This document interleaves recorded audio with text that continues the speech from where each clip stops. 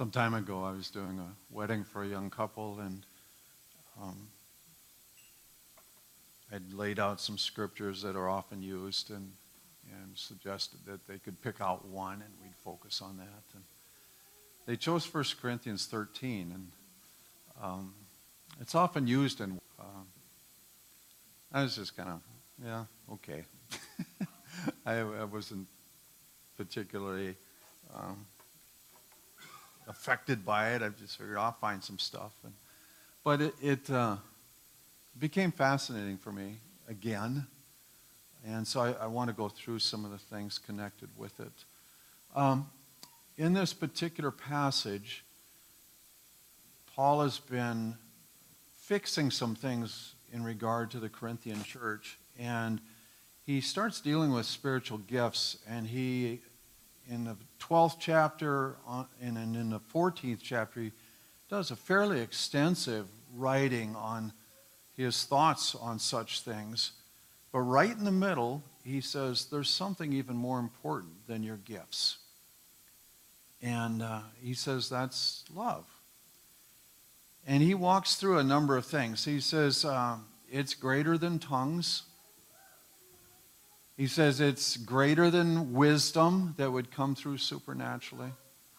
It's greater than prophecy, which, you look at and go, it's pretty amazing when prophetic things happen and our lives are affected by such things. We're kind of going, man, I sense God in this moment. He also said it's more important than mountain-moving faith, so to speak. He says, this aspect of love is more important than, what we would look at somebody that has a gift like that, and we kind of want to elevate them and say, this is amazing. That if we could all just be like that. He goes on and gets a few other things. He covers extreme generosity. If you give away everything you have without love, that he says it's just not that good. And even martyrdom. If you were to die for the gospel but not be loving, that'd be a waste. So he really is hammering at some things, right? I knew a man I met when I was living in San Diego. He was an older gentleman, and we had taken some people over to help clean his house. And his story was coming out, and I just knew him as a very happy, gracious person. And it turned out that he had been a missionary in India for 20 years, lived on practically nothing. And he says, I didn't really meet the Lord until I came back. And he felt like that 20 years had been wasted. And I just go, you got to be kidding. But he said, no, I don't feel like I had a relationship with God. I was doing good works.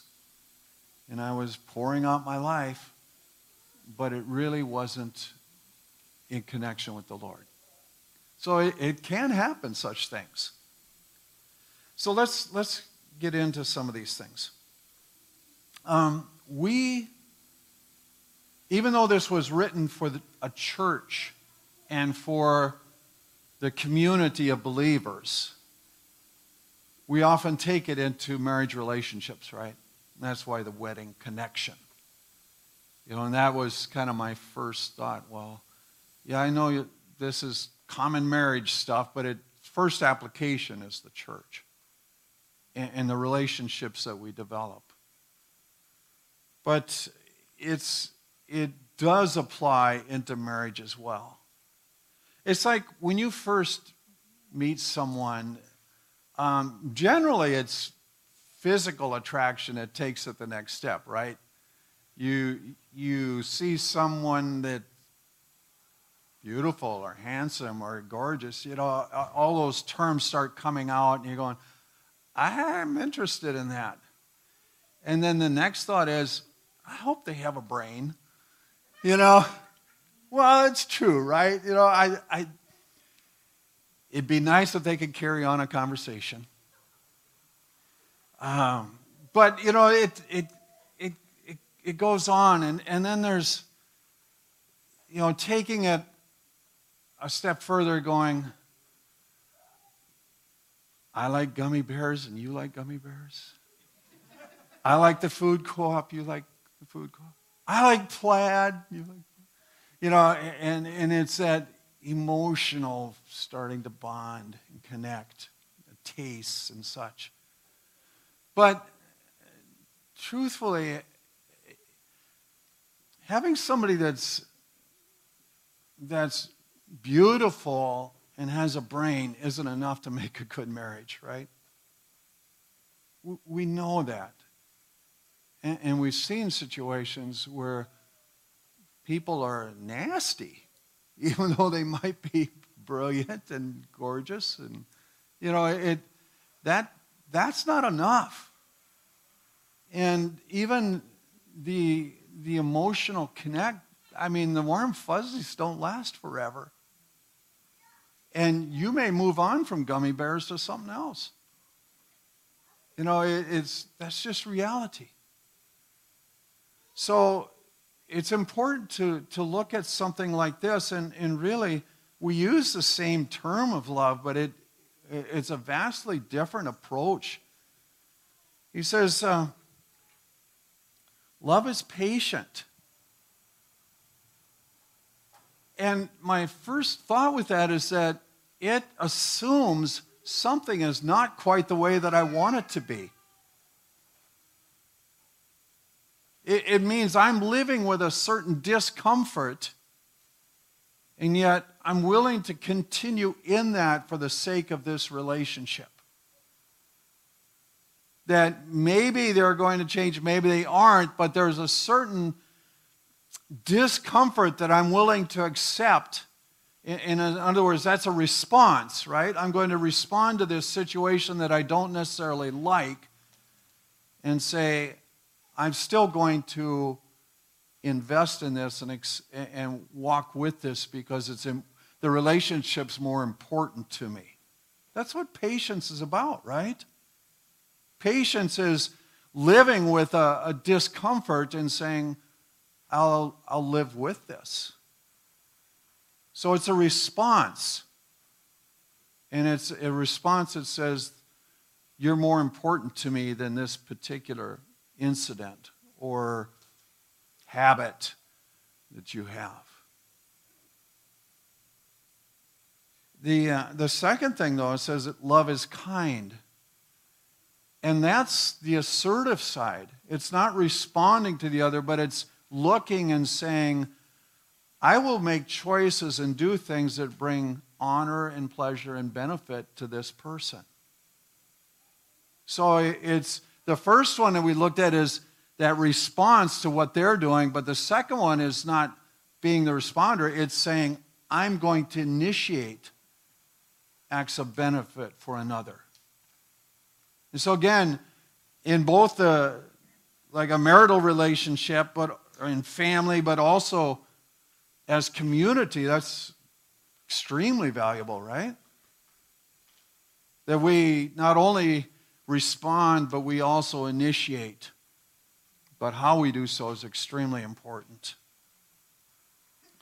It goes on, love is not envious. And that's essentially looking at another situation and saying, I would rather have that than mine. Or I'd rather have what they have or be what they are, or, and we can look around and say, they seemingly have a better situation than mine.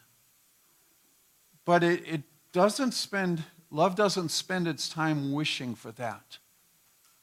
There's really no room to enjoy another's successes or benefits or the things that they're gaining if we're wishing all the time that we had their place. We don't celebrate the good that's taking place in their lives if we're jealous, envious of their situation. So we can't walk in the joy that's available to us if we're constantly evaluating what others have or what others are and trying to say, why not me? It just doesn't have room that way. It says love does not brag. And I look at that and say, there's the attitude that says, I can do this. In other words, it's about me and I can it's not looking at the group thing. But also it often is accompanied by this stepping on another to raise ourselves up. And it's like if I have it, maybe others can't. And so again, the bragging would be, I've got it and you don't. Too bad. There's not that room for sharing, right? And compassion. It says love is not puffed up. It's just that pride and arrogance don't have room for others.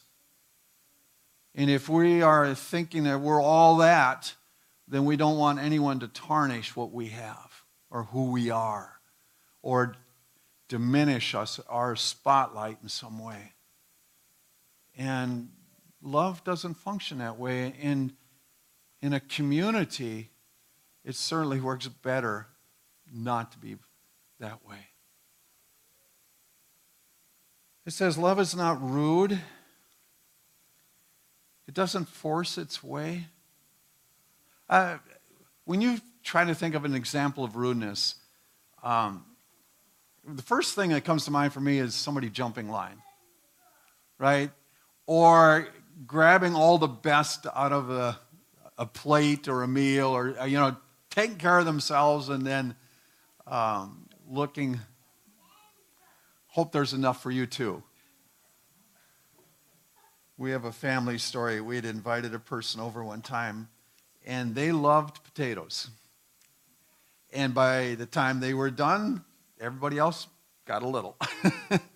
And it seems so silly to us in the moment, but it was like there was no consciousness of others.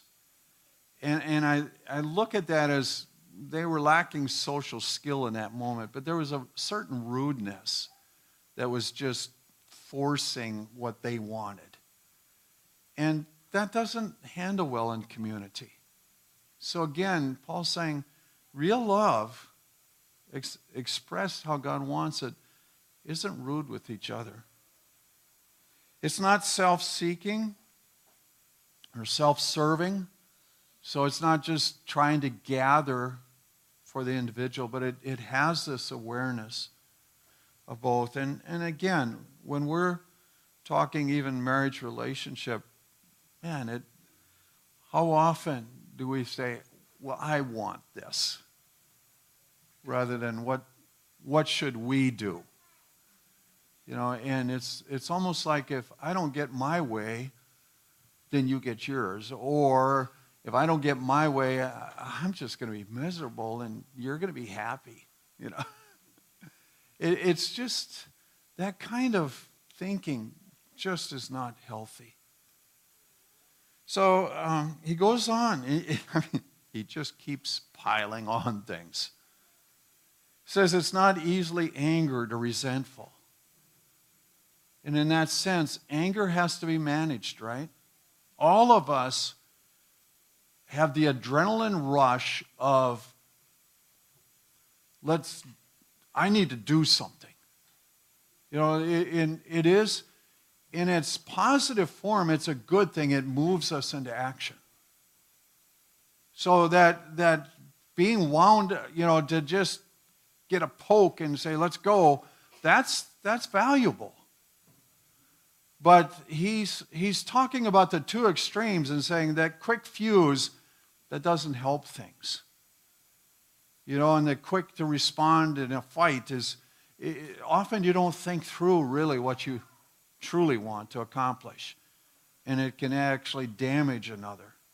Or on the other hand, if you're the kind of bears grudges, probably you're not speaking up early enough and in a way that's healthy.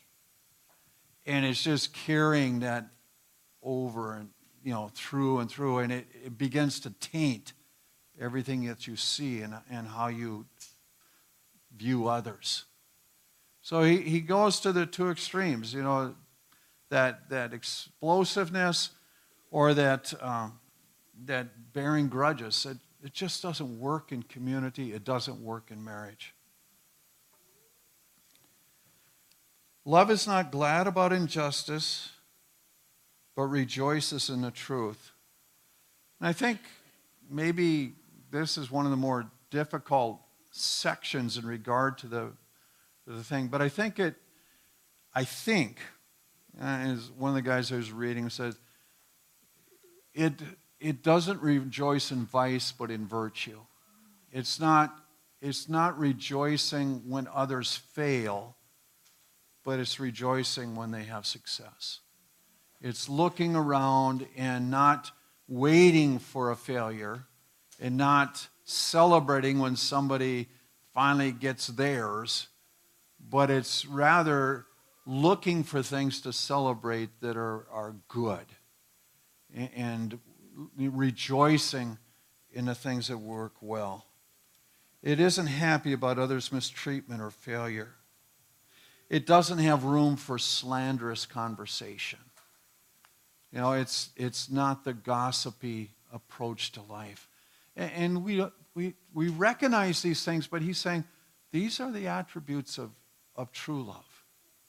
You know, we get this love God and love others. That's the big picture, right? Now he's put some definition to it and saying, even more than our spiritual gifts, this needs to be the mark of who we are as a people. And if you want a healthy marriage relationship, this is who you are as a couple. He puts four things together and says, love bears all things, believes all things, hopes all things, endures all things. But that bears all things, again, it's like that patience thing. It's willing to not make an emphasis on failures. It's willing to, in a sense, live with some of the dirt that's connected with the group as a whole. Not rejoicing in it, not celebrating, not saying it's a good thing, but just unwilling to make it the focal point. How often do you leave a place or a setting, climb in the car, and have the conversation on the way home? I didn't like what they said about this. I don't like what they've done here. And this is a declaration that love doesn't hone in on those things and look for the opportunity to start going after it, so to speak.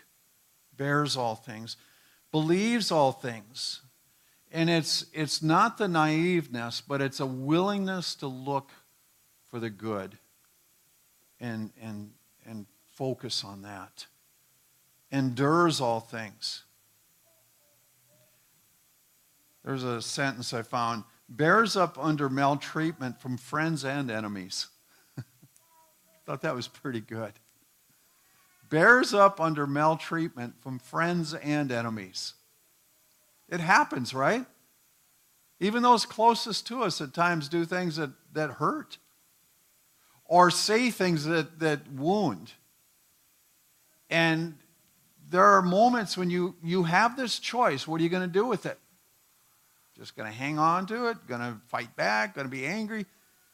Maybe the best choice is saying, for the well-being of this relationship, I'm just moving on. Only in the Lord can we release that, right? But we trust Him every day to release us from things. And so, in some ways, He's asking of us to be willing to release as well. And, you know, I am leaning on that 70 times 7 thing every time I go to the Lord. You told us to do this. I'm trusting you to do that for me. And there has to be a willingness to respond with the 70 times 7, right? He says, love never ends. The idea of loving God and loving others is eternal. And then he readdresses some of these spiritual gifts things. He says, tongues, it's temporal. Prophecy, it's not going to be going on into eternity. It has its moment. It has its, it's a wonderful thing for the community now, but it's not part of the eternal. It's not in the next life. And in the same way, the wisdom that's of this day is going to be completely blown away by the wisdom of eternity. And so he's saying, let's not hone in on the temporal things, knowing that there's an eternal item that goes on and on and on and on. And so when we go back to this and take his definition of love, well, leaves plenty of room for all of us, right? Plenty of room in marriage, plenty of room in community to practice what he says is even more important than the gifts that we hold. So even though we've read this many times, it still has truth that opens up, it seems like, every time we go after it. Thanks to the Lord. We're going to pray for God's blessing upon you. May your blessing rest on these your people, and they know the fullness of favor that you intend for their lives. May you discover with joy what it is to walk in your love, to love others. I ask as each one goes into the community that you'll give them words of life to speak over others. Enable them to carry out the workings of your kingdom. Gift them with the supernatural. Be lifted up and exalted, our Lord, we pray. We love you this day.